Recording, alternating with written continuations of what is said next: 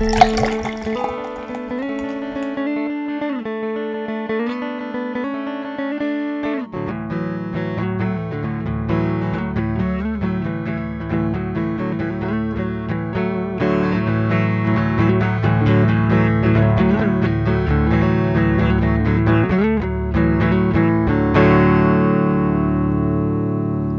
back to No Beer Left Behind. I am Brian here in North Texas, and I'm drinking this evening with my boy Frank down in Austin.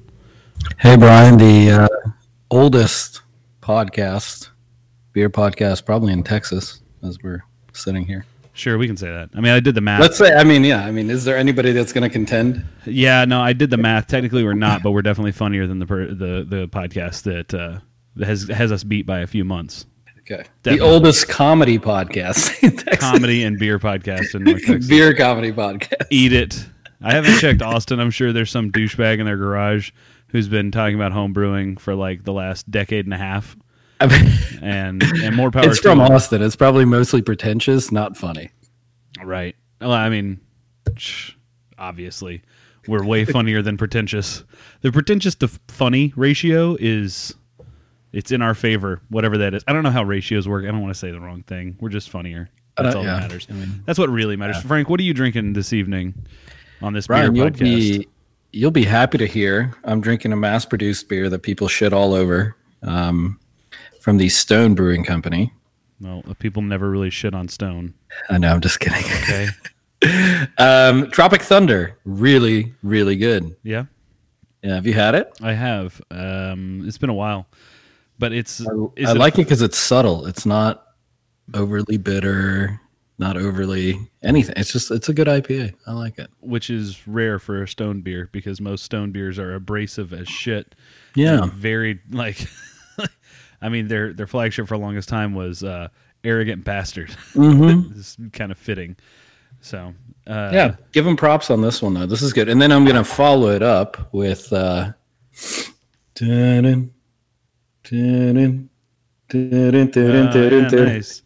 Little Burt Macklin on your asses. Yeah. Nice. I've been working my way through the other half beers that you left me, and oh, how I appreciate them so very much. They're very good. They're very, very good. I do appreciate it. I found one that I don't know that you intended to leave behind, but it's an Imperial Berliner Weiss. Yeah, we did. Okay. Well, I'm saving that one for when I have a moment to really enjoy it, because I know that one is probably pretty hard to find. So I'm going to enjoy that one. Maybe light a candle for myself, draw myself a warm bath. Sorry, that's not? Yeah. No, my wife had the one that was a stout. Yeah, the Berliner Weiss. It was a gift, but okay, you know me. Mm-hmm. Not something I'm going to enjoy. So yeah. I steered clear, and I figured I would leave it for someone who would actually enjoy it. Because to me, those beers are just too much. I can't do it. Yeah, I'm expecting a handful. And real quick, the Tropic Thunder that you're drinking is not an IPA. It's just a pale ale? It's a lager. Really? No. Okay. Huh. All right. Well. So, okay, then it's super bitter. Well, then I mean it is Stone, so there you go.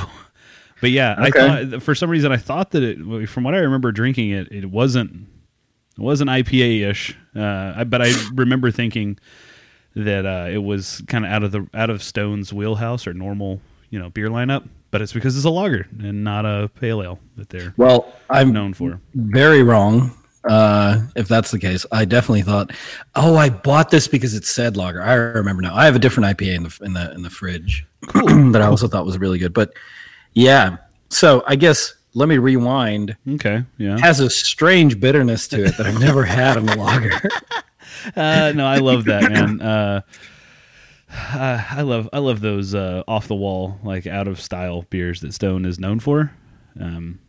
This one's good though. Stone. Good. I will take an adventure down the unknown path and drink out of style, because I know they won't lead me wrong. Now, some like local breweries who are like, "Oh, well, it's our take on an ESB." I'm like, "Nope, I'm not gonna fucking drink it. It's going to be bad." Like, If you took a take on anything, it should be fixing your lager. Yeah, your hot take number one should be get rid of all diacetyl in that beer, and maybe then come holler at me, because your buttered popcorn bitter is not something that I want to taste. And I don't want to throw any specific breweries under the bus, but Denton County Brewing Company, you guys should fix some shit before you start adding fruit to any of your beers. Yeah, that apricot wheat was tough. I'm just going to throw it out there. I'm not the world's best beer critic, but I did have little sips of each, and yeah, I will tell there was something left to be desired there for your $7 a pint price. Yeah, that is something we didn't discuss when we went to Denton County, was the fact that I had a flight and 2 pints, and I think my total was $49. Yeah. That was like an $18 flight. Yeah, at least. I think Mrs. Bryan might have had a glass of wine in there, but I think that glass of wine was only $6. So, one, that tells you like what quality of wine we're drinking there, but also like what the fuck are we paying for? Yeah. So, like, I have no problem dropping money on good beer. I'm all for it, and I'm all for, like, especially spending money at a brewery. Give a little back directly to the guys who work their asses off for you, but make it worth my fucking dollar. Because I mean, when you go to Tups and you have a 20-ounce pour of damn fine beers for $5 for everything they have on top, and listen, you don't have to worry about those pesky heaters getting in the way. even though Tups is a hall and their spot isn't perfect, yeah. It was a great time. You didn't feel like you got ripped off. Right. Denton County Brewing Company, you're like, okay, I get what you guys are going for here. It's nice in here. This is a cool spot. You got a cool vibe going on, little microbrewery, kind of like a North by Northwest without food. Yeah. Great. But $7 a beer, it better be good for a pint. And it wasn't that good. It was rough. Well, opposite of that is what I'm drinking tonight. I am drinking a fan-fucking-tastic beer from Firestone Walker Barrel Works. I am drinking Peachy Bones. It is a wild Saison farmhouse ale fermented with white peaches, and it is fucking phenomenal. Like, it tastes like the finish is not the super sour that you would expect from a lot of their stuff. Because the base is a Saison. And let's see, 97. It's finished in 97% French oak and 3% American oak barrels for 4 months. And they have Brett, who looks to be the biggest contributor here. It is not tart. It is not super sour. It is quite crushable. The finish is like knee high, like peach knee high, but like without any of the sweetness. It's got that just nice bright peach flavor, and an oaky afterbirth is what I'm getting off of it. Very fine liquid. I'm a big fan of it, and this is one of those beers that, like, there's a lot of the beers in my cellar that are gifts, either for special occasions or people stop by and just drop off beer, whether it be at my house or at my desk at work. This happens to be one of the latter. We're just get a little desk drop. Somebody drops by and hands off beer. It's how I got Russian River Supplication a month ago. Just a little desk drop. It's kind of like a desk pop, except way more beer. Yeah, the end result isn't demotion and... Yeah, it's less gunfire into a desk and more beer set on top of the desk. Whoa. Now you've exposed yourself as having never watched the movie. I haven't. All right, desk pop. Point it up at the sky, fire a shot. Everybody does it first desk pop, right? And then you get demoted to doing paperwork and being in the financial crimes unit of the department, and you get handed a wooden gun. Yeah, see. The other guy's such a classic. Brian doesn't want to watch it. Take your word for it. Doesn't watch it because of Will Ferrell. That's it. Yeah, that's it. Honestly, can't do it, won't do it. He ruined. But I will say it's his least Will Ferrell role. Okay, he's not trying to be obnoxiously funny He doesn't do blatantly like slapstick jokes. This is more of a Michael Scott, Will Ferrell kind of role where he says stuff that it's just hilarious. I love it's one of my favorite movies. It's so funny. Aim for the bushes. I will say the opening sequence of that film is really funny. Yeah. The Rock and Samuel L. Jackson jumping off a fucking building. Yeah. That is ridiculous. Would you say the $1.5 million in property damage was worth it for $30,000 worth of cocaine? Hey, Frank, I don't know about you, but I back the blue. So yes, 100% it was worth it. I don't give a fuck how many people I have to kill. We got 1 ounce of drugs off the streets, and that cancer patient couldn't smoke marijuana in his own hospital room. I think it's a fucking win. It's actually one of the perfect segues to one of the things I wanted to bring up tonight. So go ahead. It seems as though I don't know who, like maybe modern day demotion at the police precinct is running the social media account, but some of the things that get posted just blow my mind. Right. So the old police department Twitter is every once in a while something sets it ablaze. When it is set ablaze, it's never for good. Okay. No one goes, oh my God, I can't believe how quickly they tackled that criminal. No, it's always like, wow, did you see the way they took down that grandma? Just got body slammed. What did he steal? $500? Oh God, too bad it's not $10 million. He'd get off with a slap on the wrist. Yeah, literally prison sentence. Literally, the police will take you through a Whataburger drive-thru after you murder an entire church.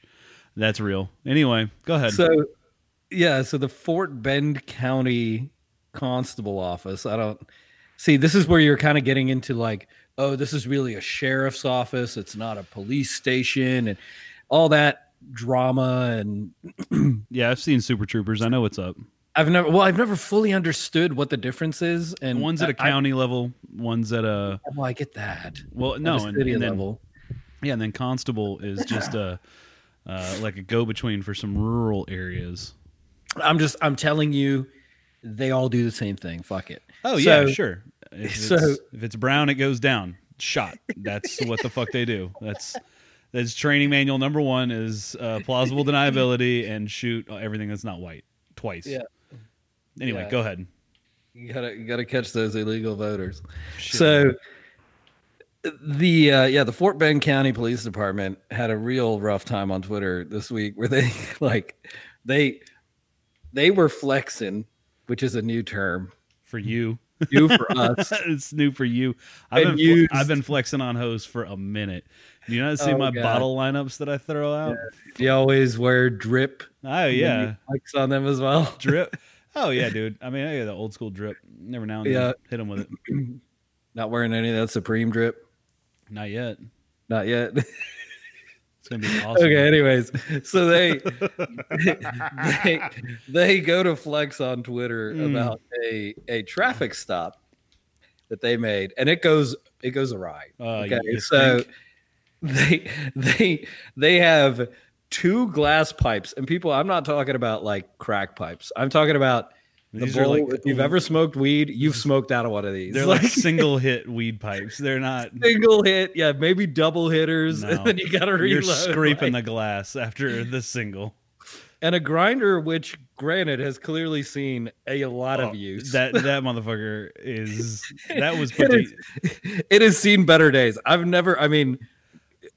understand trying to get the seeds out and whatever, but this has got to be cleaned at some point. You're starting to get residue on residue in this. Frank, I think that's why we would make bad weed smokers. We would spend a lot of time cleaning our equipment rather than enjoying it. You know, worrying about it. Yeah, what's the aroma here? It smells like weed. Did you get the stainless steel grinder? Because that one you can actually run through the dishwasher. Yeah, Frank, I prefer not smoking out of your bowl today. It's been a while since you cleaned it. Yeah, that's getting gross. Anyway, so they posted that, and as you probably assume as a listener, the entire Twitter sphere roasted them, and a lot of the jokes are along the lines of like, "Hey man, thanks for doing the real work out there. Glad we got these 2 pipes off the street. Really showed the man or showed the mafia or whatever."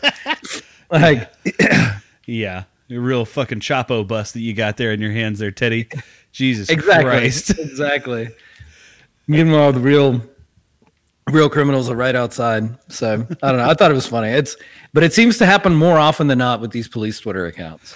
Yeah, it's never like, oh my God, we saved this lady from falling out of a burning building. Because granted, that rarely ever happens. So why do you have a Twitter account? Right. The Twitter account that is probably managed the best is the Austin Police Department that I've seen, because they just post, hey, we have an injury accident on this road, do this to avoid it. And they post like anytime that they have a sheriff go out and give a press conference for like I'm thinking like when they had the UPS bombings last year, like they would post like, hey, sheriff is on giving a news conference in like 15 minutes, and they would live stream it. Yeah. Like that is relevant and useful information for the public to have. And yeah, no, Dallas PD does something similar with like, hey, this road is closed down for an investigation, or like, hey, there's a traffic light down here, seek alternate routes. Like, I don't know, useful bits of city and public information. Not check out the $35 worth of drug paraphernalia we got off the streets. Sleep easy tonight, Dallas. Yeah. Fuck you. Exactly. It went awry as soon as they started. Yeah. Someone should have had, and I'm guessing they probably don't have any sort of social media manager at these places. So, or if they do, it's one of the cops, and it's just like, read the room, buddy. Read the fucking room. But see, so they post these 2 pipes. Immediately the next day, they're like, oh, we got these like 70X pills off the street, and look at this intent to sell 96 pills of ecstasy and 4 ounces of marijuana. So they took offense to the, because they hadn't posted a drug bust in months, actually, to be honest. They got made fun of on Twitter, and then the next day they put 2 big drug busts on Twitter. We don't even know if that happened that day. Yeah, it was just like, hey, dude, go get that. You remember that shit in fucking evidence that we got like 3 months ago? Can you please bring that out here so I can take a picture of it? It really is like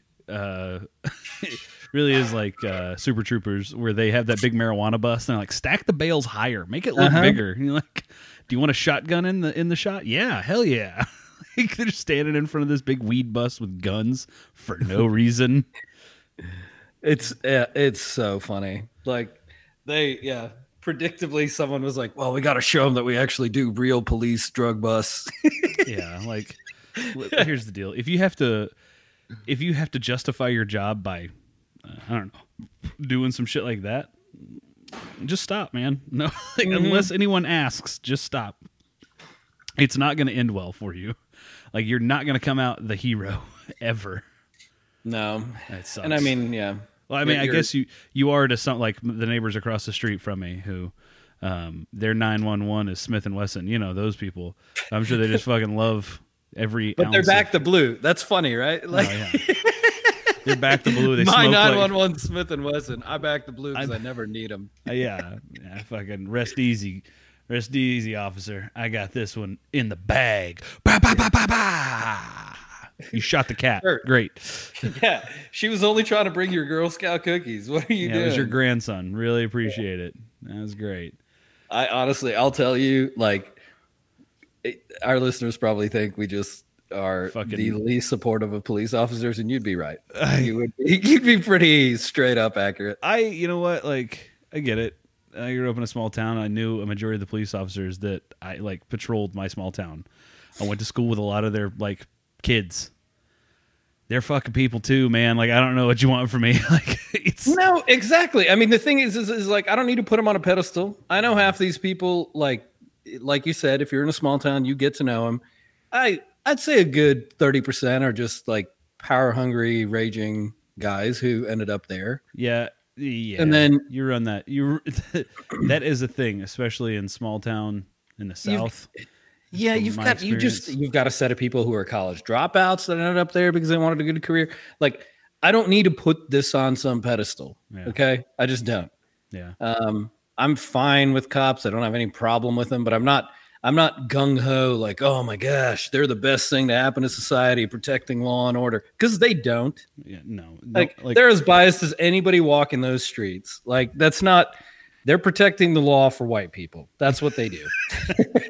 That's when you say it out loud. White order, and if you can't see that, then you're mean to tell me that noise ordinances enforced against people are not enforced against all races of people equally?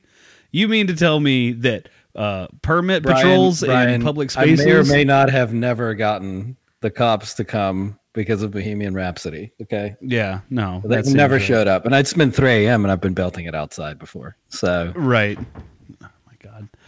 I don't know why my daughter just opened the door and is now screaming outside my door, but it is definitely past her bedtime. I'm going to pause this for a second. I'm going to go investigate. All right. Very sorry about that. My wife and my daughter are having a sleepover slumber party for spring break. Oh, and she invited Dad? My wife walked out of the room for literally 5 seconds, and my daughter ran across the hallway and decided, I'm going to talk to Dad. Let's do this. Yeah. See if he's interested. Yeah. She goes, how's the podcast going, Daddy? I'm like, would have been going better. Yeah, no, it's not going now. It's not. Yeah, I was like, I had to stop it. Oh, why? Well, I feel like we're going to get into that right now. And then I told her to stay in bed. Anyway, sorry. I don't really remember where we were, but I think it had something to do with our support of police in the idea of maintaining white order. I do believe we were going down the path of the fact that really, like, the Back to Blue effort is really just meant to be like, oh yeah, no, we us white people like police keeping the order so that you colored folks stay in line. God damn, when you hear it out loud, it just makes sense. Am I right? No. Sorry.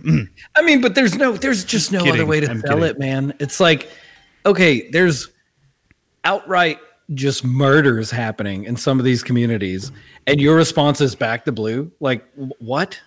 I mean, what? Yeah, Frank, I don't know. It's so tone deaf. I don't know. My response would never be like, it's the same thing that happened to the Ilhan Omar lady. Like, oh yeah, okay, so she's pointing out that I don't know, maybe Palestinians are getting persecuted, which, you know, the freaking United Nations said is happening. And I mean, she was like, fucking losers. Yeah, and she was like, oh yeah, no, and talked about it, spoke out against it. Could have chosen her words better, no doubt. But spoke out, and she clarified what she meant. And then everybody, including a lot of the hardcore AIPAC supporters, apparently were like, oh man, what an anti-Semite, and I can't believe that we're turning into anti-Semite party and whatnot. And you're like, I just don't have time for this. It's ridiculous, right? Yeah, it's the kind of stuff that just blows my mind that you can't have a reasonable discussion about Israel without being labeled as an anti-Semite. Like, do I support Israel existing? Absolutely. No. Do I think that Israel is overstepping its bounds and a lot of the power that they hold over a group of people? 1,000,000%. Absolutely, as well. And I can hold both of those opinions without saying Jews need to go to gas chambers. Like, that's just the most absurd thing. And like, anti-Semitism is losing. Ooh, I like that pronunciation. It was good. It was fun. It took me on a trip there. Anti-Semitism, but it's losing its power as a term to a lot of people, because if you're just going to get labeled it, irrespective of what, like, how nuanced you try to make an argument, then why bother? Like, I'm just going to make the argument, and you can label me an anti-Semite, and we can move on in life. Like, I don't have like what's the scary. Repercussions to me are virtually nil. What's scary is that same argument can be made for people calling disagreeing parties fascists, and the same thing can be said for I don't know, people who were racist for the last forever. Now going, well, look, you're calling everybody racist. It just loses its. nothing to it. Everybody's a racist a little bit, like, and you normalize the radical opinion and the radical definition of something, but or misconstrue it altogether. Isn't it all kind of related though, right? In the fact that the selective outrage has caused people to go, well, I guess if we get nuanced in how selective outraged we are to the point where it's like now we're just outraged at everything. Right. It's like we cut no one any slack. And then in the end, that hairline is so thin that if you're walking on that razor's edge, unless you are the ist, then you are, or the ism, you are bound to fall off like every once in a while. Right. No. Yeah. Now, obviously some more than others in certain respects. Like, I'm guessing if you grew up around 0 people of other ethnicity or other color or whatever, you probably fall off that razor's edge a lot more than the next person, right? Like, you haven't had your learning experiences in life to learn. Now, obviously there's the internet, and I'm not trying to make excuses. And well, I was going to say, you've been exposed to learning experiences. You've just chosen not to take those learning experiences. That's a good call. Well, not even necessarily that. I would say, like, there are nuanced things that even I didn't understand until like 5 years ago was like racist. It wasn't something that I ever said, but I was like, oh shit, that's racist. Okay. Yeah. And then someone explained it and you're like, oh, okay, I guess that makes sense. But say that stuff now and be that person 5 years ago, like, get ready, man. There's four nails and a cross and you're about to be hung to it. Like, it's just, there's no nuanced conversation taking place anymore. And it's that's crazy. Like, but that is the exact same thing that you heard in 2016 when you had dipshit number 1 announcing his run for office and saying shit like, oh, there's murderers and rapists coming across, and maybe some good people too sometimes. And everybody's like, well, I mean, he's not a racist. Yeah.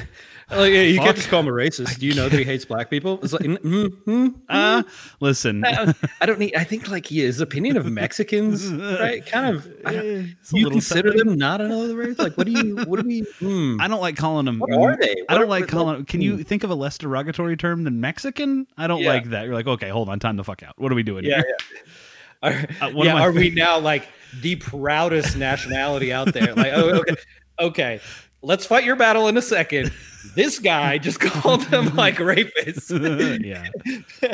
But we're equivocating it in the same argument. You're like, God damn it. Yeah, like, no. What are we doing here? This is a bit of a tangent, but I fucking love it. Anytime I think about especially Mexican. By the way, that was a great job. That drop was great. It was like right in the moment where you're like, is he not racist? By the way, can we not use the term Mexican? Mexican and then you're like, touch and go. Man, that's like not using the term Puerto Rican. Have you like, you know how mad Puerto Ricans would get if you said they're Caribbean? Yeah. Like, do you have any idea how angry they would be as a nationality, as a nation? Yeah, no. That's almost more important than the race. Like, what are we doing here? So one of my favorite stories involves a good friend of mine. I won't say his name in case he probably doesn't care, but anyway. He was talking to another friend's like grandpa, and the grandpa asked him like, so you're Hispanic? Like, he was like struggling through calling him Hispanic, and my buddy just goes, I'm Mexican, and he was like, oh, I don't like using that term. He's like, but that's what I am. I'm Mexican. You realize I'm not from Espanola, right? Yeah, he's like, I like to use the term Hispanic. We're like, not what I am. Like, it's like we are my RA in college. He didn't like the term African American because and I quote, I've never been to Africa. I'm black. I was like, he said I'm black. Yeah. All right, fine, whatever, man. Like, and it's. But that's okay. So here's another perfect example. If you go to South Africa, there's a race. This one blows my mind. Colored. Yeah, and it blows people's mind. It blew my mind first time I heard it. Quite literally, it is the term that, as a race, they have adopted to identify themselves. And if you call them, I guess at one point, people call them mixed. Like, there was a lot of nuanced PC terms out there, and they're like, no, please call us color. Like, we have a checkbox on the fucking voter registry. Stop this. Like, what are you doing? And that the colored race is a mixed race, right? It's a huge melting pot. So it's actually Malay, Indian, and a mix of like 3 tribes in South Africa. Okay. It's because it's a very, very large melting pot of people. I brought that up with my family before my daughter was even born. We didn't even know what gender she was, and I brought up the fact like, oh, we're gonna have a mixed baby, and people in my family were like, don't call her that. I'm like, what she is? Like, she's going to be a mixed race child. Like, no. Like, that's not the census requires you to select the race of the father as what race you identify as, but on like standardized testing, you just put like mixed race. Like, that's again also why people care about what fucking race you are on a standardized test is beyond me. But I guess so they can group those test scores by race and privilegedness and income, the way we cut society up every day. Instead of just saying, hey, maybe income is the primary driver here, because it normally is. Yeah, like, hey, can you just put your combined household income before taxes? That's going to tell us a lot more than what color skin you have. Yeah, actually, you know what? 1B is going to be skin color. 1A is going to be how much money do you have, and you have the ability to hire a lawyer to sue our asses for answering. Brian, I've just noticed the funniest thing with all these statistics. I don't know, it blew my mind, but normally people with money do better. Huh? What do you mean? It's as though they have less to worry about. Huh? I think maybe, like, if you think about having money in New York City, it means not commuting an hour and a half to work at McDonald's in Times Square. Getting paid less than $15 to get paid an hour. $15 an hour. Yeah. It's as though that model of a world isn't based on race alone, but is really heavily impacted by it. Brian, it blew my mind. I had no idea. You know what? You get your facts from your locations. I'm going to get my facts from my locations. And, narrow the twain shall meet. You know what I mean? Brian, I'm just telling you, we're all starting from the first down 1 meter line. Okay. We all are. We all are. Everybody in society. How come when I looked up before the starting gun went off, and there was like about 100,000 people ahead of me? Brian, you're fucking cheating. They were supposed to look up. Oh, I wasn't supposed to. No. Well, I did notice there was a bunch of people behind me too. I thought that was weird, but I just thought they just didn't get the memo. They were starting on the 50. They didn't get the right starting time, Brian. It's not your fault. Oh, okay. It's not your fault. Makes sense. They didn't completely understand that the race was going on. I get it. Race. Got it. Yeah. So maybe I really want to get into this this pay for play scheme in college. This shit is so funny. We both went to state school. I'm sure we've never experienced someone who really had no fucking business being in school. It sounds like Carol. The whole school, fucking town, the whole fucking school. I swear to God, I know like one person that graduated college from that school. My wife is the only person I met my wife and her friends were the only people I met who lived in Flower Mound. Didn't go to Flower Mound High School. I think maybe that was the key factor there. But that lived in Flower Mound and who wasn't a giant waste of space. I just honestly, I couldn't even. Okay, first let's do this. Brian, you opened a new beer. Let's talk about this new beer, and then I want to do a little bit of a deep dive on this admission scandal because I think most people heard it and they're like, "Yeah, sure, that happened." Yeah. And they're obviously announcing some of the stuff, but the absurdity of what went on here is so fucking funny. Like they took lying, and then they were like, no. He was an Olympian. Got it. Well, if we're gonna do this, let me do my thing real quick. All right. So I opened my second beer. I'm not gonna play the beer count because we're gonna keep it quick.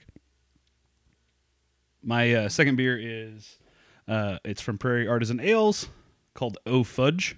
It's got a cool little label art of an octopus grabbing a bunch of brownies. It is an imperial stout brewed with brownies. You guessed it. It's an 11%er, so it's not as big as some of their stuff. It's not barrel aged. It is also nothing to Like, you're not going to drink this after Orange Theory. I'm going to tell you right now. Ugh. This bad boy will undo all the good that you've done in the day. I promise you that. Honestly, I'm going to finish this beer. I'm not going to like finishing this beer. It's that sweet? It's that dense, man. Like, oh God, yeah, that looks like oil. It's a Prairie Imperial Stout, so I mean it's going to be big, but it's literally like they filtered this beer through brownie batter and then they bottled it, and they were like, "Fuck it, man. I don't know."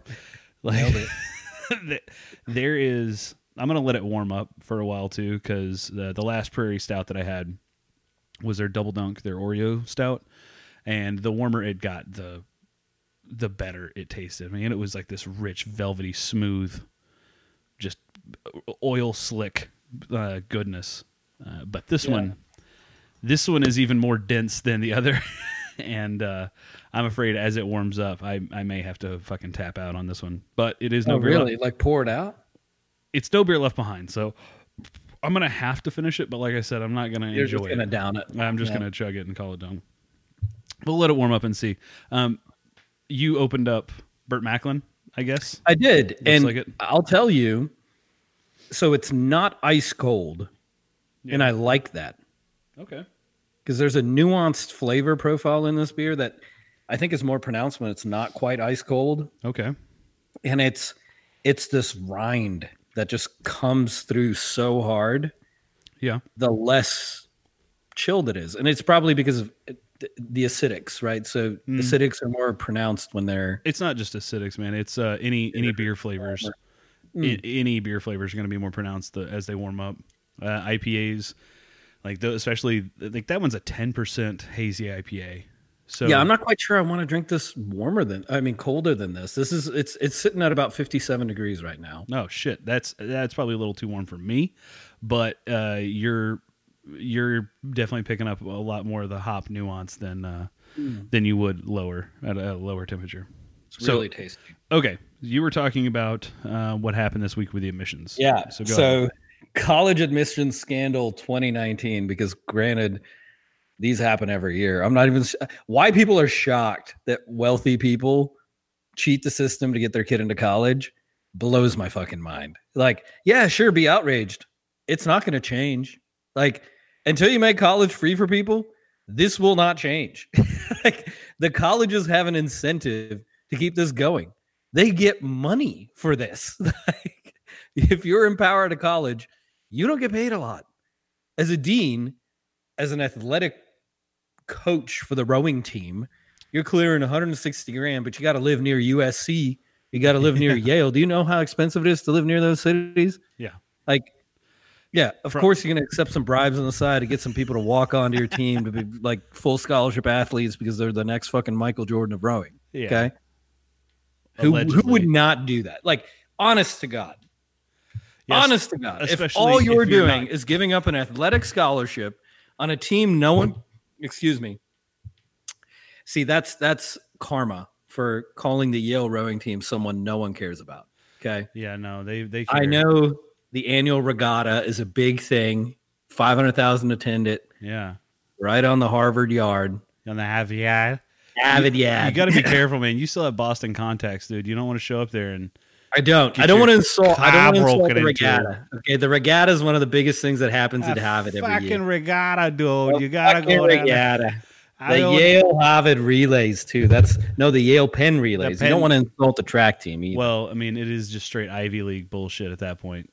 So I'm telling you, if you were in that position and you're the 160 grand a year living in Boston, living in New Haven, whatever, coach a year, salary guy or girl, and they come up to you and they're like, oh yeah, by the way, you give up one of your schollies, one, and I'll sign you a check for 50 grand if you can just get this person past the admissions board.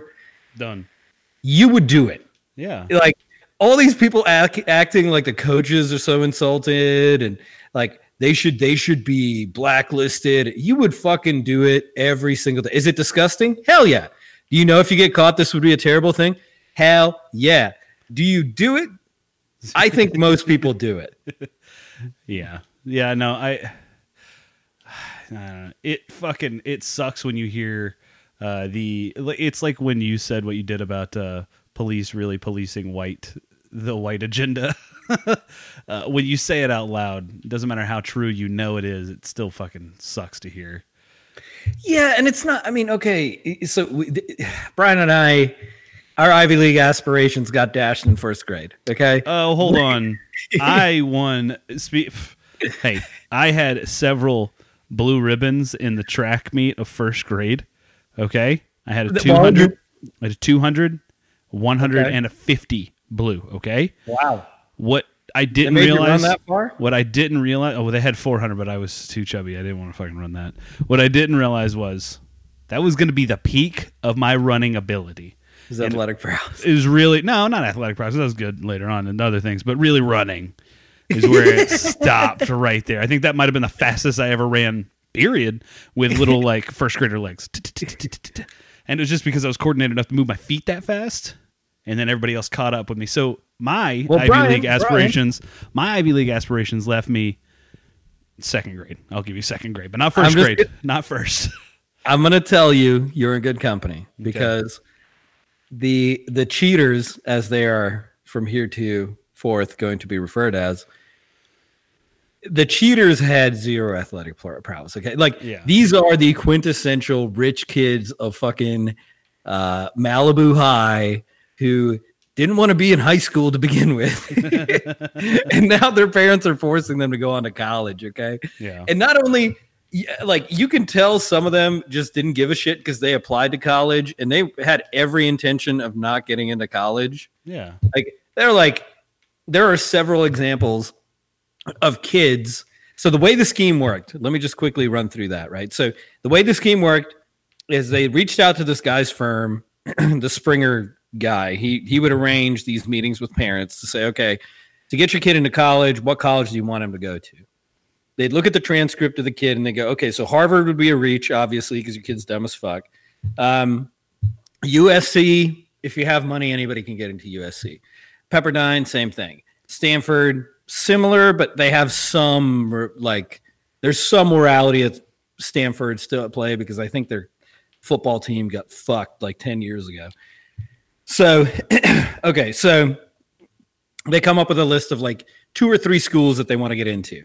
Now, funniest part about this, some people needed help getting into Arizona State University. I will tell you, as many of our listeners know, if you cannot fucking get into Arizona State University on your own merit, get out. And you need to cheat an athletic scholarship to get in there. Wow.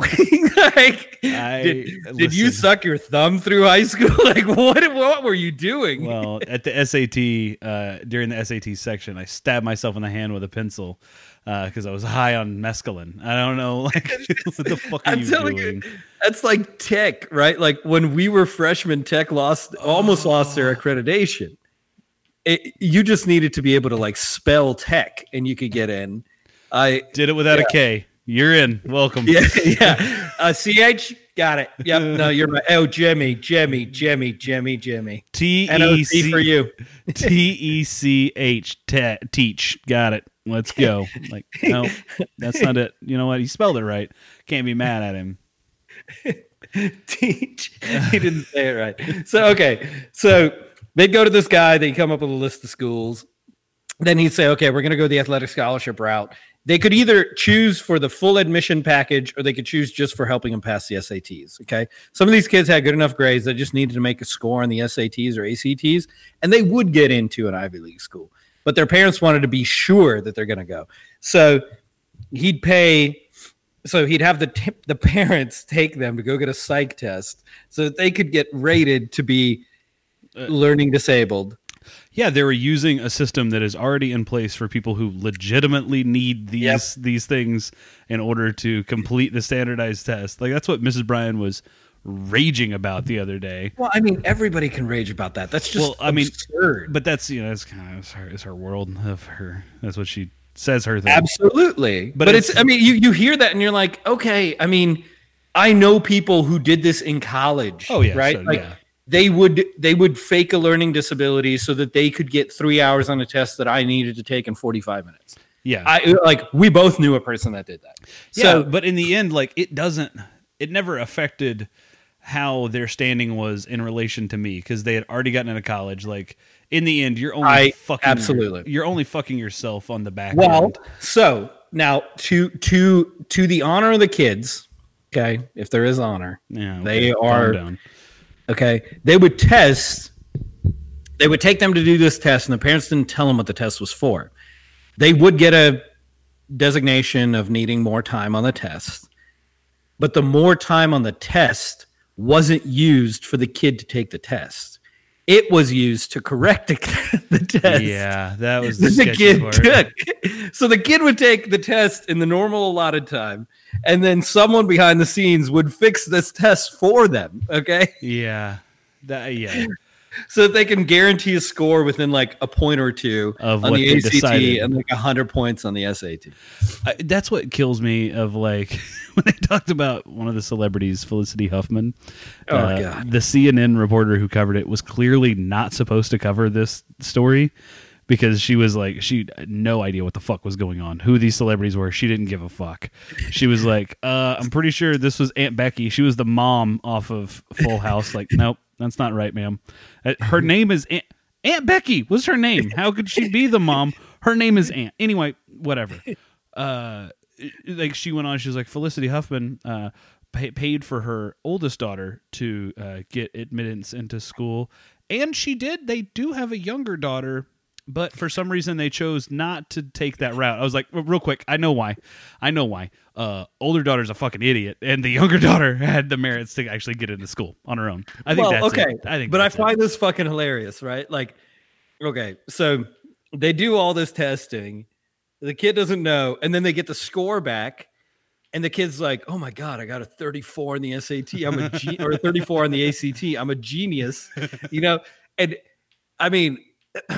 They had to be shocked, right? Like some of these kids had to be like, I knew high school was bullshit. And then yesterday, the world just came crashing down. They had been living with this air of 34 on the ACT because not all these kids knew that their parents had cheated for them. Yeah. The ones that knew, obviously, they were flexing and being an asshole. But the ones that didn't know, I feel the worst for those kids because they're not smart and the world has told them many times. And there was this glimmer of hope. And now they figured out what too good to be true means. In that same breath. I thought about that yesterday when I heard all this stuff come out. I was like, dude, how would you feel if you were in class and you start looking around, everybody's like pointing at you and whispering, you're like, what the fuck's up over here? What the fuck's up over here? You just like open up your phone, you're like, oh, motherfucker. Mom, I knew that rowing picture was staged. This explains why I had to buy a bunch of paddles and learn how to swim before I came to college. So John Lovett had the best takes on Twitter yesterday. He had 2 tweets, and it was all related to these fake athletes. Because so in the worst way, right? They would lie about these kids' athletic prowess. It wasn't like this kid was a good basketball player and could be a very good asset on the bench. Yeah. No, it was this 5'5" basketball player is all of a sudden 6'3", the best power forward to come out of the state of Washington in like 3 decades. He visits China for summer leagues. Like it's like, I mean, wow. Could you be any more? And no one's heard of him? We're the only ones recruiting him? Like, what? I feel like we got a steal here. Yeah. Oh, that's hilarious. Yeah, no, I don't get it. I don't understand the mindset of fucking lying for your kids that hard. That, like, it's not. How did you think this is going to fucking end? How did you think this is going to work? Like, my favorite. At some point, someone gets figured out. Well, yeah. So the University of Texas in Austin, you talked about losing accreditation. So I graduated with a journalism degree from Oklahoma State. Yeah. Humble brag. They are one of 100. At the time, there were 112 accredited universities for journalism. UT used to be like top 5, top 10 journalism schools. And my freshman year of college, I applied to UT, and then they just, I guess their acceptance letter got lost in the mail. They just didn't, send anything back. So what happened there? But anyway, I felt vindicated a little bit because my freshman year of college, UT lost their accreditation for their journalism school for the first time. And that was fake grades, right? Years. It was faked grades in college. Yeah. And when they got to the workforce, there's professional societies of journalists who were like, hey, real quick, what the fuck are y'all teaching these dumbasses in Austin? Because this is ridiculous. So they have this guy on the radio here on 104.9 The Horn down here in Austin. Ooh, sounds like a good sports station. Well, it's actually most of their personalities are really cool, and I don't have a problem with them. But there's this guy named Brad Kellner. He's also the lead Altstat beer pusher in the state of Austin. Somebody's got to pay the electric bill, okay? Because being a radio personality definitely doesn't do it. So he's a big excuse me. He pushes all these products, but the one I hate him most for is that Altstat beer. He keeps bragging about how easy journalism at UT is. Yeah. And I keep thinking, like, dude, this is not something to brag about. Yeah, like, shut your your mouth. program is supposed to be ranked real high. Yeah. It should be hard. Like, I know Syracuse churned out most of ESPN's talent. Well, that's by location alone. That's why they sure, but every single one of them that went through that program said it was intense. It was difficult. Like they would sit you in, like in a, you don't even know what you're about to announce in a booth, and they would be like, "Okay, announce this game," and then you would get graded on how well, not knowing the sport, but how well you could bullshit your way through that, because that's half of the job. Yeah. I know. So, I have a degree in sports media, my friend. One of the first, like maybe the first degree in sports media at a major university. We did it. We had to do all that shit. We had to do live broadcasts of game highlights and everything. You did women's soccer, didn't you? I did. So I had to do live broadcasts of a football game, live broadcasts of a women's basketball game, and then we actually did a live streaming with like instant replay, pregame, postgame wrap-up show, and live announcing of a women's softball game. They streamed to the internet. Women's softball. Yeah, we did fucking legit live sports.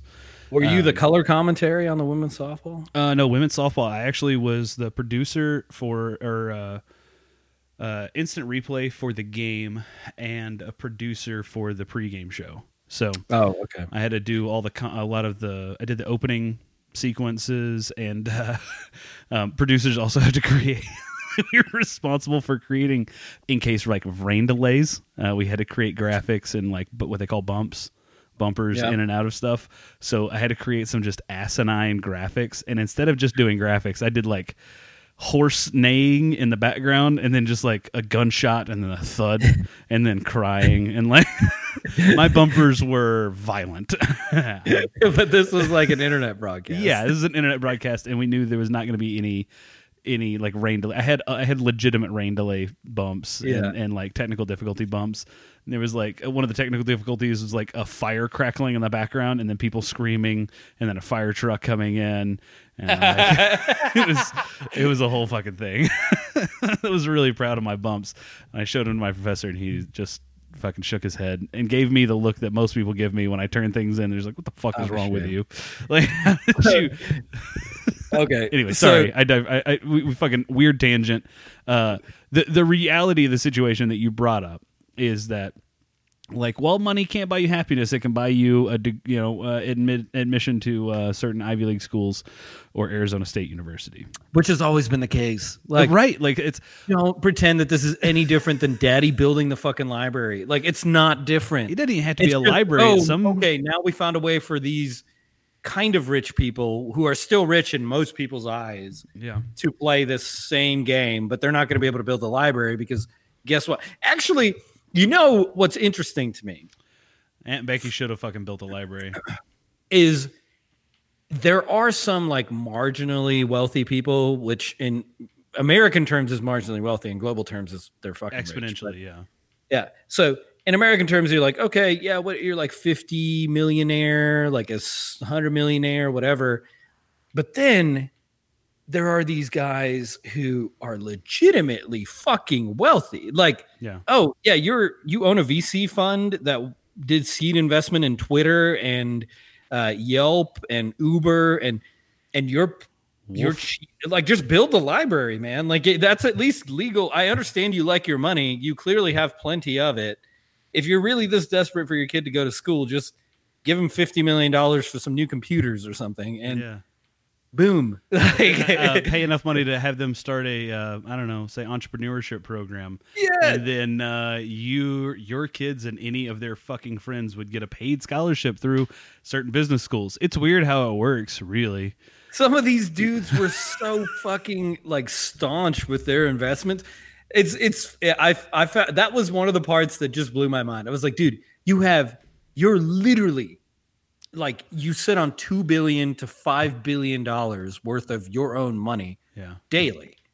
And you couldn't part with what would for most people be the equivalent of like $5,000 to build the library so your son could go to college. Instead, you're like, oh, I'm going to pay the $50,000 and commit a felony, which is wild that is a fucking felony, and like lying on a college application. Well, most people don't even know.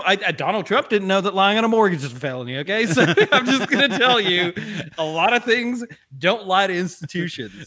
They are felonies. Like, these aren't things like that they just make up. Right? I mean, they're just pencil pushers. What do they know, huh? Yeah, that's right. They'll never catch me. You're not the fucking gingerbread man. They will fucking find you. I promise. Funniest exchange that I saw, and it happens to be the top of this Deadspin article. So if anybody wants to read this, there's a whole article where the guy just does excerpts from the 75-page indictment, and they take out call logs, right? So the key components that are evidence in the call log. So CW1 is cooperating witness 1, and McGlashan is this private equity guy, and he's got a really dumb son who weighs nothing and is kind of lanky and whatever. So he goes, listen, I'm going to make him a kicker. And he goes, McGlashan goes, haha, he does have really strong legs. And the guy goes, well, this will be good for one of the well, maybe he'll become a kicker. You never know. Yeah, absolutely. You could inspire him, man. You may actually turn him into something. I love it. And then, oh my God, the cooperating witness goes, I know. Well, let me tell you, I had a boy last year.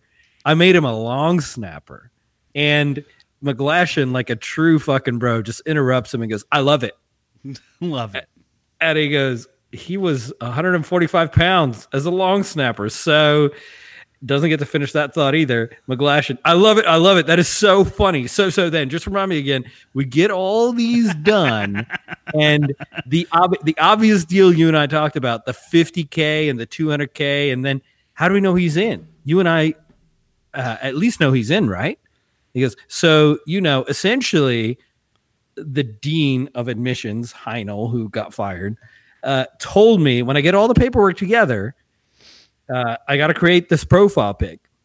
So what I'll probably need is if you guys have any pictures of him playing multiple sports or something that you can kind of see his face a little bit in action. Is what McGlashan says back. Well, it would be helpful because I will Photoshop him onto a kicker. McGlashan goes, okay. Let me look at what we have. That's pretty funny the way the world works these days. It's truly unbelievable. I want to punch everyone involved with that fucking conversation. So, he goes, listen, it gets better. McGlashan goes, okay. So unfortunately, my kid showed up at orientation, and it was the recruited athletes orientation. How do I tell him? Or he got a letter for the recruited athletes orientation. What's that all about? Then cooperating witness goes, well, once he gets here, he just goes. And so the guy talks like Donald Trump, right? This cooperating witness, like he knows this is a scam. So he's kind of talking, and now he also is a cooperating witness. So he really fails at like providing any information to these people. You can tell the parents are just flailing about, right? So he goes, but once he gets here, he goes. He doesn't go to the athletic orientation. Okay, he goes to the regular orientation, like all my other kids just did. They all got home and everything's fine. The issue is the specialty program, and he could do. So how does he? Okay, and then McGlashan comes in and he goes. So how does he? Just as this plays out. No, I worry. My worry is that he's going to start getting letters at home from the athletic department, and the guy goes, he won't. McGlashan goes, okay, no, he won't. What he'll get in the summer is a letter saying come to athletic orientation. But here's what I would do. Well, yeah, what do we do about that? So he started off asking, what do I do about this? And the guy's like, no. Oh, okay. And he's like, here's what I would do. I would just tell him, listen, I got lots of friends in athletics. You're an athlete kind of guy. And my friends in athletics are going to help you. This is where he goes full Trump. So I'm letting you know they're going to help you get in because they have the easiest way in. And all the coaches. Stop hitting your counter. Stop hitting your fucking counter. Oh, I'm sorry. It's driving me nuts. He goes, and the coaches, I'm friends with all the coaches. So they're going to help you get in. And but maybe here's a better idea. Maybe this is a better idea. We go this path. You work with the dean, but how would you feel if you already know that he's going to get into the program and we apply to letters and sciences as a regular student? So he's like, why don't you just send in your own application and we get him accepted through that program as well? Oh my God. Oh man. The guy, it's too funny. The whole thing, if that was at all interesting to you, go read the full. It's hilarious. I think what we should have done was we both pulled it up and I read one part and you read another part, but we didn't do that. You read both parts. Yeah. Anyway, live and learn. Next time we'll do it that way. Yeah, we can do it that way. I have something that I wanted to bring up before we wrap this evening. All right, give me 1 second. Okay. Well, you go and I'll. Are you wireless or am I just gonna be talking to myself? No, you're gonna be talking to yourself. Yeah. So we'll just tell them about the social medias, and then I'll be back in just a second. Okay. All right. Producer Frank on the fucking ball tonight. Jesus Christ. So we're living in a world where social media does kind of run and occupy our lives. And today, being March 13th, Instagram was down and the world basically stopped. Like, I don't know what the fuck. I didn't know what to do for a good portion of the day. I thought, I actually have to do something, interact with my family when I got home. Like, what the fuck? But by the time you're listening to this, hopefully Instagram will be back up and Facebook will be back live to where it's normally at. And you can go visit us at No Beer Left Cast on Twitter and Instagram. Oh, they didn't tell you Instagram is canceled. Frank, this is why you shouldn't take your fucking headphones off. I've already done this bit. Anyway. Did you say Instagram was canceled, though? Yeah, okay. You did say that? Damn. No, man, great minds think alike. I didn't, but you're drinking Coop ID5, which is their Brute IPA, which is a very interesting beer. Looking forward to what you think of it. Okay, so can we quickly... Parker loves this beer. Yeah, he enjoyed it while he was here. I don't think he knew. He didn't know it was from Coop until you told him it was from Coop. Well, I don't... hold on. I don't think he had... No, he did. He did. He sent it and he goes, Brian, this is a fucking delicious beer. No. That one was Celis. He sent that one through the thread. He did say the Celis one too. He had the Coop while he was here, but that was at 2:00 in the morning, and I assumed that he couldn't taste anything. I thought he sent the ID through the. The only one that he sent through was the Celis beer. Okay, fair enough. Celis White. Well, Celis White is a good beer. Oh no, you're right, Frank. He did. Oh my God, I apologize profusely. Jesus, it must have been a late night send. It was 1:06. I remember waking up to that picture. Was that the same night he lit his backyard on fire? It was. It was. Yeah, I would really enjoy that conversation with him next time. Let's put that on the agenda. I'd like to understand. Okay, full disclosure. He said P.S. Brian, this can is sick as fuck. Flat black noise. Nothing about the flavor of the liquid. The beer. You didn't say the beer. I did notice that. Okay. Okay. Anyway. So beer smells interesting. Real funky on the nose. Yeah, shouldn't be. Just so we're clear, shouldn't be funky. There should be no funk anywhere in that beer. You know what this smells like? What's that? Okay, it's gonna sound weird. Have you ever unfurled what? Unfurled. The word unfurled already. Okay. Go ahead. Well, it's not. Don't be too douche drilled out. No, but a wild game rug. Okay, so like we've all had those. Ear pelt or whatever. Do you know what conversation you just got done railing on? Do you understand the irony of what you just said? Okay, have you ever hunted anything and then gotten them to turn it into a rug? No, I've only taken the meat off of them and then thrown the carcass out to the wild game because my dad... Well, you should probably skin it and have them turn it into a rug. It's actually really cool. We would skin it and then my dad would go, "We don't need this shit around the house," and he'd throw it into like the coyote pit of like bait. Because that's what they eat. Whatever. It just brings the coyotes in, and then he goes out and shoots those. It's kind of it's a full thing. It's a full circle of life. Full Brian dad cycle. Yeah, it only makes sense when you're with Tom. It only makes sense. Okay. Anyway, it smells gamey. Gamey. Is that like? It smells like a deer rug, like a deer skin rug when you first lay it out. Is that leathery? Is that what you're... No, but it's leathery but spicy and funky. Like it's got this like... Okay, so wild game has a different smell to it, right? If you say gamey, I'm going to fucking strangle you through this. It's not gamey. Okay, just make sure. It smells like accumulated dust. That's probably what it would be the closest to for most people. Like when you walk into a barn, similar smell. So what we would describe as barnyard? Yeah.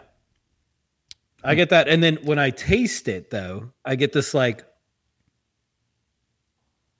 hardcore lemon Jolly Rancher. Okay, that is wild. Tastes like shit. Yeah. Okay. That is the descriptor I was looking for because Coop, I had that beer a while back on a podcast, and I was surprised by it because it was actually decent. No, Earl Grey tea, but like oversteeped Earl Grey tea, because that is almost and the really exact bland. Yeah, and really bland, like Walmart brand Earl Grey tea that was oversteeped and then watered back down to take away the bitterness from it. Yep. Yeah, that's what I was tasting. 100% agree with that because there's this weird herbal, like almost medicinal twinge to it that is not supposed to be there. And just for the listeners, like cough syrupy kind of business, a touch of cloyingness that doesn't make sense. So Frank is drinking Coop ID number 5, which is their rotating series of beers. This one was their Brute IPA. I mean, this one's also 4 months old, though. Isn't that past? I mean, we really want to be drinking it. Maybe. Okay. Maybe, but I mean, I know that one was been stored cold. The whole time. Make no difference. Okay. The real point is, I had that beer when it was super fresh, and it still tasted like dicks. So, well, Brian, luckily it was a one-time release. Yeah, no shit. Like, I think I'll go back to that one. ID. Well, and the issue is like, if you're a new beer drinker and that's the beer that you pick up and you're like, oh, I want to try this Brute IPA style, and that's the only beer that you can find of that style, you're going to think that style sucks dicks, and it doesn't. That beer sucks dicks. Brian can at least attest to the fact that I don't like IPAs, and I've had a shit ton of IPAs. But I've had good ones, I've had bad ones. I just don't like them. If you're going to have this Brute India Pale Ale, and you're deciding you don't like Brutes, just have another one. Yeah, give it a shot. Give it a whirl. This is not what it's supposed to taste like at all. It's nice and light in alcohol, though, so they did nail that. You're giving them props on watering things down now. I just want full disclosure. Not going, oh, yeah, we're just going to turn this into an alcohol bomb because we don't really want to make the Brute style or whatever. I had one of those earlier this month. It was like an 8% Brute IPA. Couldn't believe it. I could be down with that if it's done right, but most likely it's probably not done right. It was not. It tasted like a Belgian anything. Like yay! It's nice and sugary, tasted a little bit like molasses candy. You know the old saying, and we've talked about it on this podcast before, that if you miss a style, like if you're brewing a beer and you miss a style altogether, you don't know what the fuck to call it. You just call it a Belgian ale and call it done. Because that's what home brewers do all the fucking time, and it's annoying. That's what I would do. And it tastes like candied. What is it called? Belgian candied sugar. Yeah, Belgian candied sugar. Yeah. Like there's a very specific flavor there, kind of like tempered chocolate. Yeah. If I taste that, I'm like, that's fucking Belgian. I don't care. You can tell me it's something else. I don't. It's sort of like this lager tonight. Granted, lager. Okay, you put some bitter fucking hops, whatever. It's great. It's an IPA. Not though. I mean, by definition, it can't be if it's lagered. And Ryan, A stands for ale. If I pour that beer for anybody, I don't care stylistically. Most people, even cicerones, would misidentify that. I can almost guarantee it. There are things that are identifiable in ales that are not available in lagers. It's so bitter, I don't think you're going to identify it. I think it's going to just destroy it. If you have a trained palate, you can taste through bitterness, I promise you. Anyway. All right. Well, this will be the test on the next one. Not the next cast. Next time we get together, we'll do a live Cicerone testing. It'll be great. I can't wait. It's really gonna prove a lot. All right, Brian, what's your last topic? So my last topic was this is the time of year where the Brewers Association releases like their year-end update for 2018. We've talked about this a couple times in the past, where we. Is this the most brewed styles, most bought style? No. It can. The graphics that they use this year are just like 5% growth in the craft beer world. Craft beer. That's pretty good for a very, very saturated market. Well, remember, craft beer only makes up like 7% of total beer sold, or whatever. A really small amount of beer sold in America is craft. So, correct. For 5% growth, that's still really good considering the beer market in general is flat. Down in some places. Anyway, economic impact, over 500,000 jobs. Somehow craft beer's job impact. This is why I hate infographics like this. Like, they make no fucking sense. Like, $76.2 billion craft brewers contribution. Hold on. Can we just quickly, 500,000 jobs.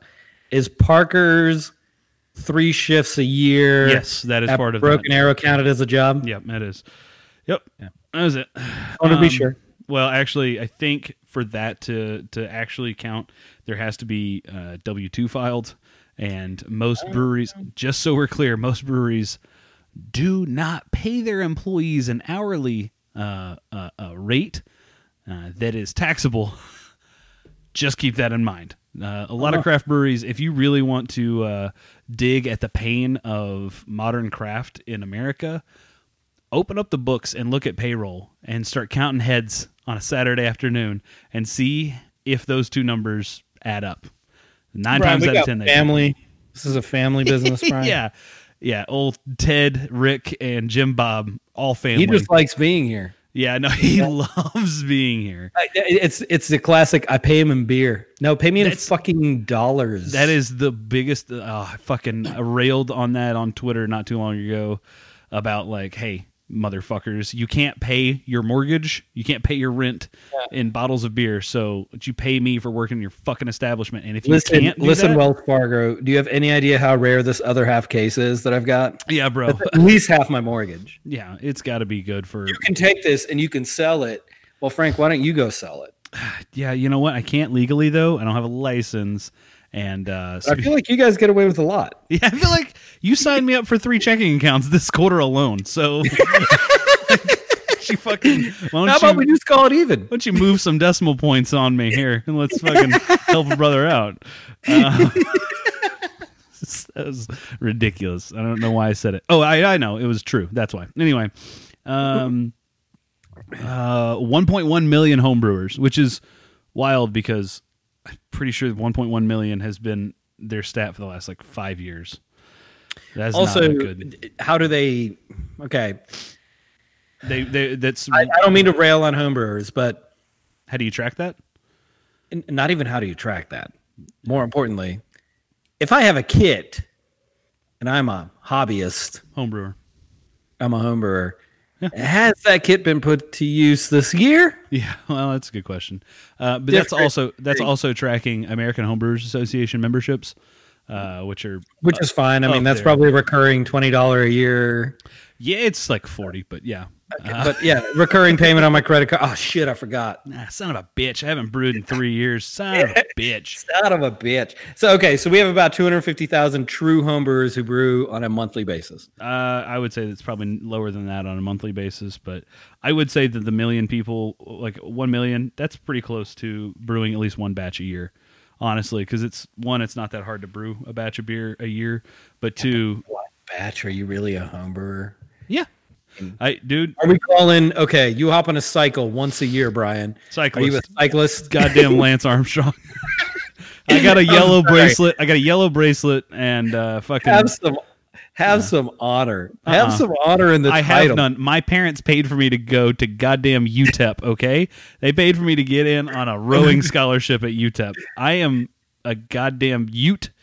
With minor, whatever the fuck are the Malobo? What are they? Yeah. I don't even know. I didn't even care. They're the minors. I was too busy studying and dominating in my crew class. All right. So okay. Anyway, I just want to be sure you're paddling up the Pecos. Got it. And we're sitting in the Rio Grande catching bullets from goddamn. What is it? Nam. Anyway, just goddamn Nam. Nam. Actually, all the way from Nam. Mexican Nam is what I called it when I was there. Mexican Nam. El Vietnam. Anyway, okay. So I want to play this little game with you because this time of year they also release the top 50 craft breweries in America. So I want to play this game with you called Craft or Not. Okay. Are you ready to play the game? I mean, I feel like let's do it. Okay, so I'm going to read to you a brewery, and you're going to let me know if it made the top 50 craft brewery list. And this is the top 50 craft breweries by volume in the year 2018. Okay, and hold on. Do they have a definition of what they consider craft volume? Frank, we're not going to get into all that right now because they just upped that standard to cover Boston beer, and they're damn near 1 billion barrels of production. Okay, so it's anybody and their mom that's not Budweiser. I'm just going to read the name of a brewery, and you let me know if it's in the top 50 craft breweries of 2018. Gives me a good hint. Bonus points if you can tell me where in the top 50 they fall. Okay. Stone Brewing. Okay, so question.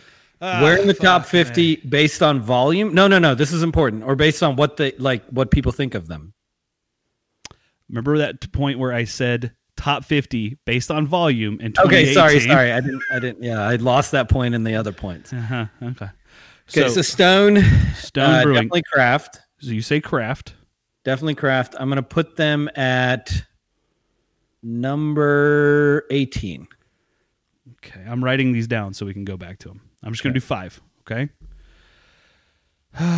Let's look through here. These prices right rules? We'll get to that. It depends on how well you do. Summit. Is that first one close? No, I'm not going to say anything.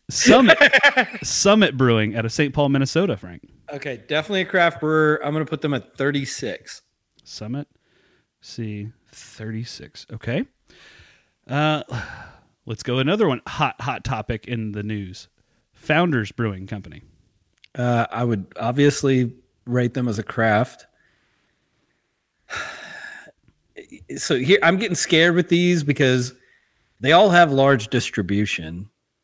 Doesn't mean they're big or small. It could be spreading it thin. I don't disagree, but what scares me about this is the craft designation. Like what are they defining this as? So everything you've read so far, anybody who listens to this cast would consider to be craft. Now, Brian, I know you consider these to be craft breweries. Fuck off. You're so full of shit. Okay, so Summit. I'm gonna put Summit. I said at 36. Founders, man, they're everywhere. I'm gonna put them at number 9. Okay. But I'm just gonna tell you, Brian's giving me some choice. real interesting looks, and it's clearly just a like I'm fucking with you 1,000%. Okay, give you nothing. So the next one. Okay. Let's go with this. Shiner. That is the total Gambrinus family, which includes Trumer Pills and Bridgeport. Okay, so as a Texan, I would consider this to be mass beer in Texas, but craft beer to everybody else. So I'm going to say they define it as craft. It's not Budweiser. It's not Bud Light. Okay, that's the same house. Yeah, but I'm talking about like Bud and Bud Light. Bud. Gotcha. Coors and, Okay. So not one of those. So I would consider this craft because they also do experimental beers. They do. I mean, they do bombers. You just keep going. Okay, where do you put it? Where do you rank them? We're moving along here. Brian, stop. I'm trying to move this through. I'm giving some reasoning here. Reasoning, so non. It's craft. Yep. So top producers, they've got to be close. So they're not a billion barrels a year like Boston Beer Works, but I'm going to put them at number 8 because the state of Texas is huge. Very interesting. Very interesting. Okay. Now, I'm obviously not including these California breweries, which I know is going to fuck this list up completely. Okay. Interesting that you bring that up because my next one is going to be a California brewery, Green Flash Brewing. Oh, God. These are the guys who went bankrupt. Okay. VC firm bought them, extracted out of Texas. We don't even get them here anymore. I'm going to say, well, they're not in Austin anymore. They have like a beer left here. It's like Green Flash IPA bullshit. I'm going to call it craft. Okay. It's an insulting craft beer, but it's craft. It's label identification alone. Matt beer cans, actually. If Parker likes this, man, get him some Green Flash.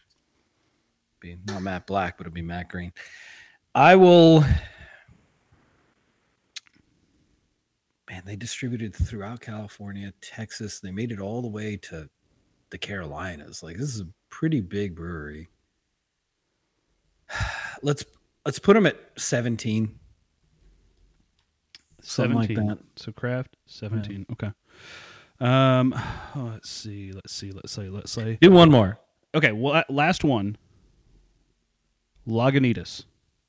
Okay. Huge brewery. One of the original crafts. Still a craft brewery in my mind. Lazy craft brewery, but craft nonetheless. Let's put them. Lazy. They're not lazy at all. Huh? They're not lazy at all. No, I mean, I just haven't seen very many new things from it. It's similar to I would call interesting. I would call Thirsty Planets lazy. Like, well, okay. All right, go ahead. So, craft or not? Yes, to craft. Okay. I've got a feeling this list is just all bullshit at this point. If one of these is not craft, burn the list. Okay? Interesting. I would rank them probably number 12. Number 12. 12 or 13, right in that. Between 10 and 15. Between 10 and 15. Yeah. I'd say if I'm within 5 spots of any of these, it's fair game, right? Okay. If you're within how many? I'm sorry. Whatever you think is reasonable. I think within 5 is pretty good. Okay. I don't know if I'm within 5 on any of them. Okay.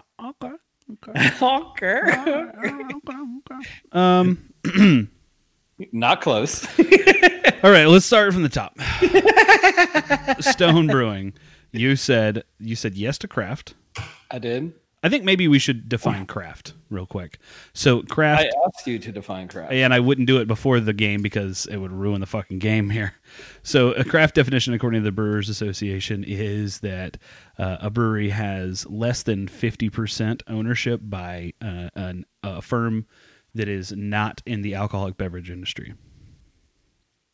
I'm sorry, outside of the craft beer industry.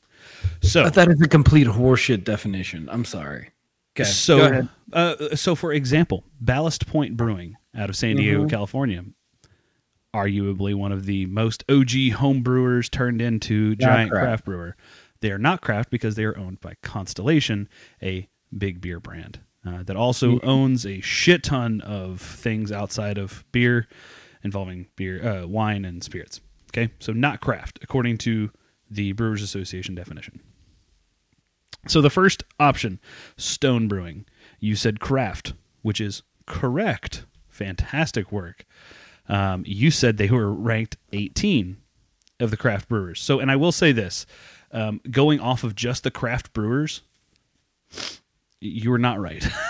you were not within 5. However, going through total overall brewing companies, Frank, you are dead ass accurate. They were number 18 in total total breweries production in the United States. However, the question was, where do they rank craft brewing? And the problem with that is they you are threw me ranked completely off with the fucking statement that craft. now Sam Adams qualifies at 1 billion barrels. I was like, shit, okay, that's pretty much beer. Like, right?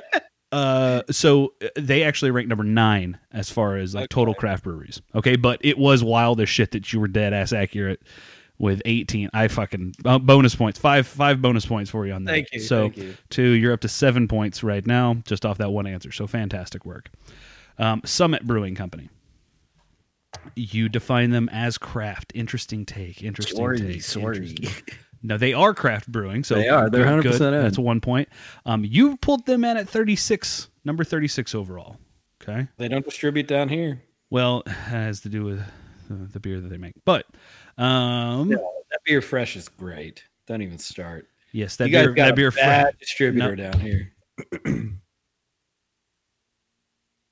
Sorry. There's sometimes you just fucking can't teach truth at all. So overall, total beer production. I had no idea, Brian. Total overall beer production in the United States, they were number 34 last year. What? Yeah. But in craft brewing, they were number 24 overall. Okay, I don't give a shit. I'm going total beer production from here on out. Okay, so you're doubling down total beer production. Well, I'm going to tell you, you're going to lose some points coming up here. Put your crash helmet on. But those two, that's pretty good. I'm not sure if you want to settle. That's fine. We can settle. It's cool. Okay. Yeah, I mean, go blind test any other beer drinker. Let's see what they come up with. Founders Brewing Company. You said craft. I did. Sorry. They are majority owned by San Miguel Brewing out of some place that is not fucking America. Mexico? Yeah, well, you'd think so, but I don't know that for sure. It could Me be neither. they're owned by the fucking Philippines. They are? I have no idea.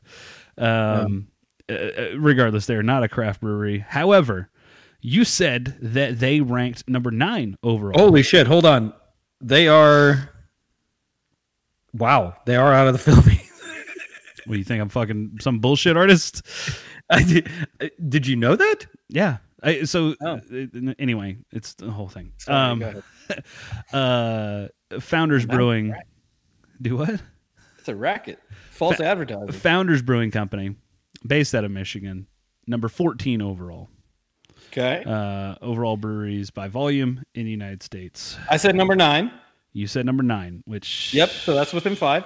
That's points. It's not within the 2 that you've been getting or dead on, so I'm going to give you 3 points. But That's you still, fine. But yeah, you still... we can go scaled. So 3 points there. Okay. And you said Shiner, the Gambrinus family. You said craft, which, drum roll, yeah, it's craft. But it's one of those like conglomerates along with Canarchy and Artisanal Brewing Ventures, which is fucking...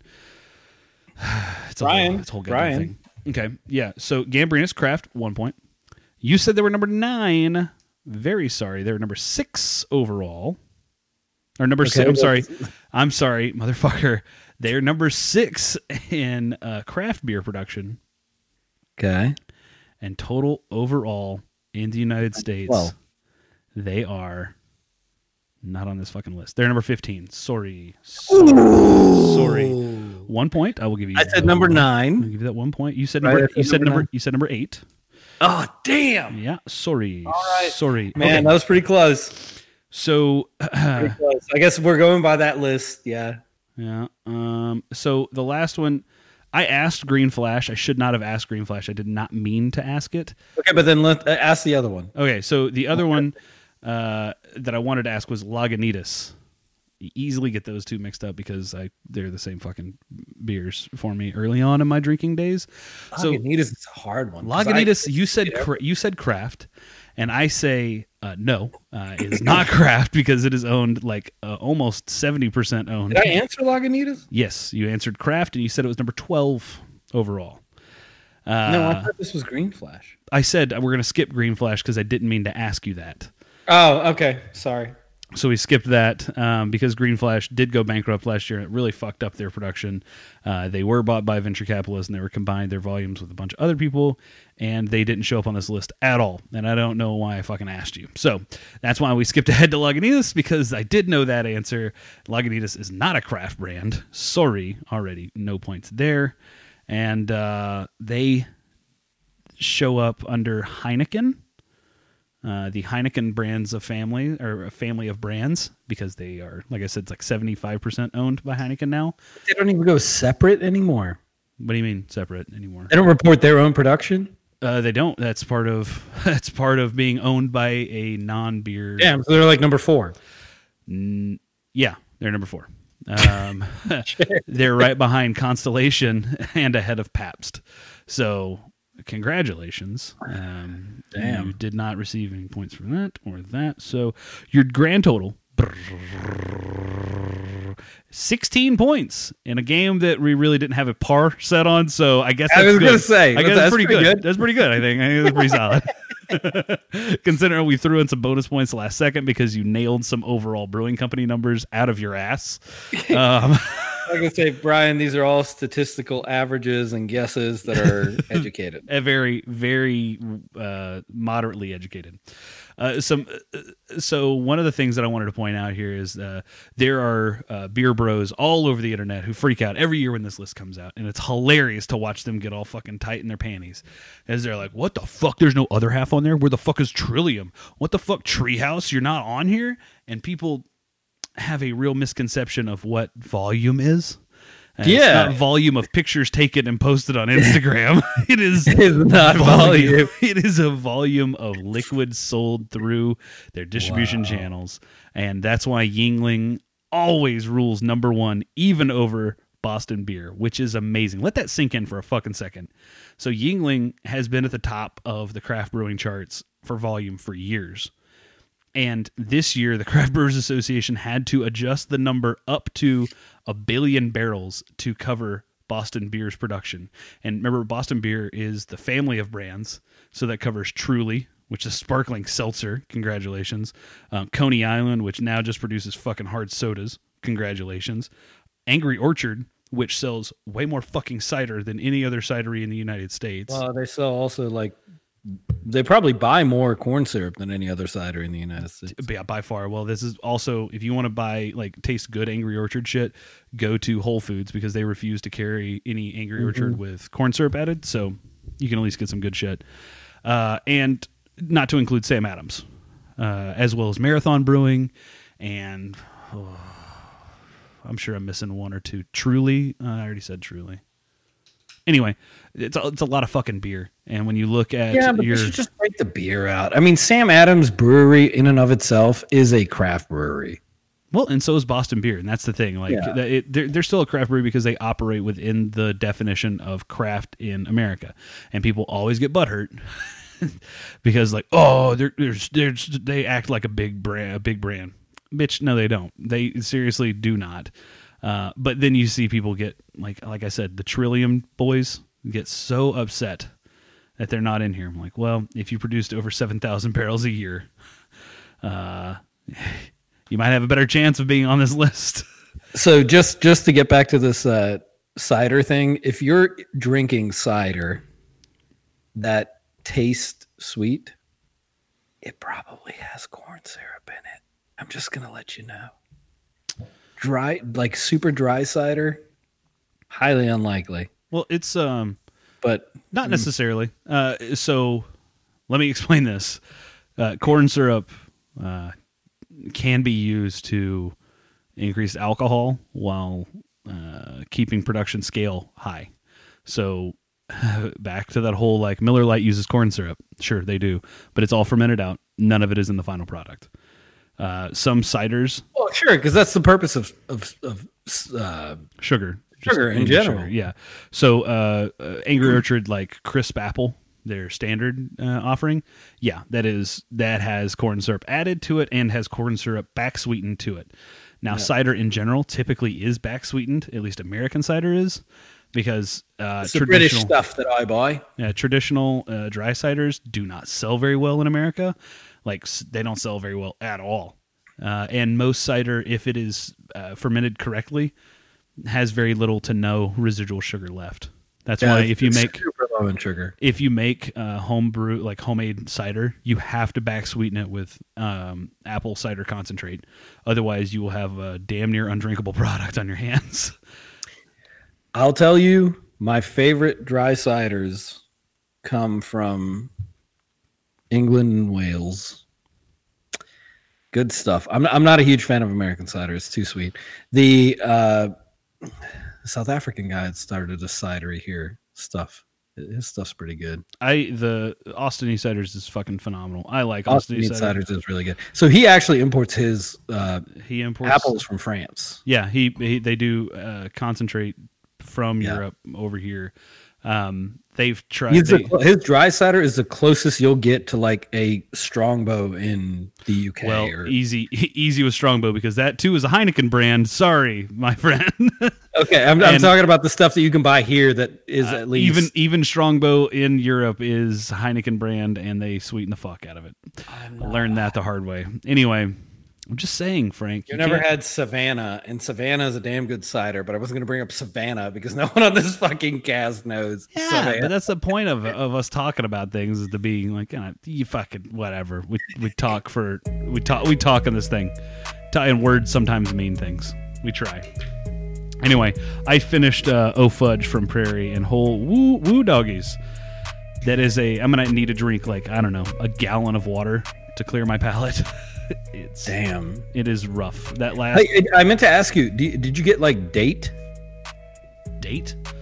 Yeah, because normally in those super sweet ones, I get like this prune aftertaste. No, that's usually now I get that with high alcohol beers, and high alcohol with age tend to like age, oxidation, and alcohol combined. To me, give that date prune, like what you picked up in the 2017 Bourbon Barrel Temptress on the last cast. I did get like big time raisins and like super dried fruit cake. Yeah. But that, like I said, that has to do with age, alcohol, and oxidation. Anyway, so this is the time of the night where we close out this bitch, and we thank you for stopping in and listening to us. Please be sure to tell a friend about the podcast. Tell a friend, find our ignorance charming every now and then, and I don't know. I have a hard time. We started the podcast by saying we back the blue as long as it supports the white agenda for a little while, and then took a weird turn right out the gate. Well, we definitely did not say that. We said I'm summarizing, obviously. Backing the blue means I'm it wasn't I back the blue because I certainly do not. And there we go. That's what I'm saying. So no. Yeah. So be sure to give us a recommendation to a friend, coworker, family member who is like-minded and woke as fuck. If you want to flex on some haters, let them know about Nobody Left Behind. Be sure to check us out over on social media at Nobody Left Cast on Twitter and Instagram. And be sure to leave us a dope-ass 5-star iTunes review because there's no other place that you can review podcasts on the fucking internet. If you want to make some money, develop a goddamn rating site. I would love it. Anyway, for Brian here in North Texas, I'm out. For Frank, iTunes, U-Tune, we all tune to iTunes. Beto's running. Let's go, buddy. I'm out. Beer!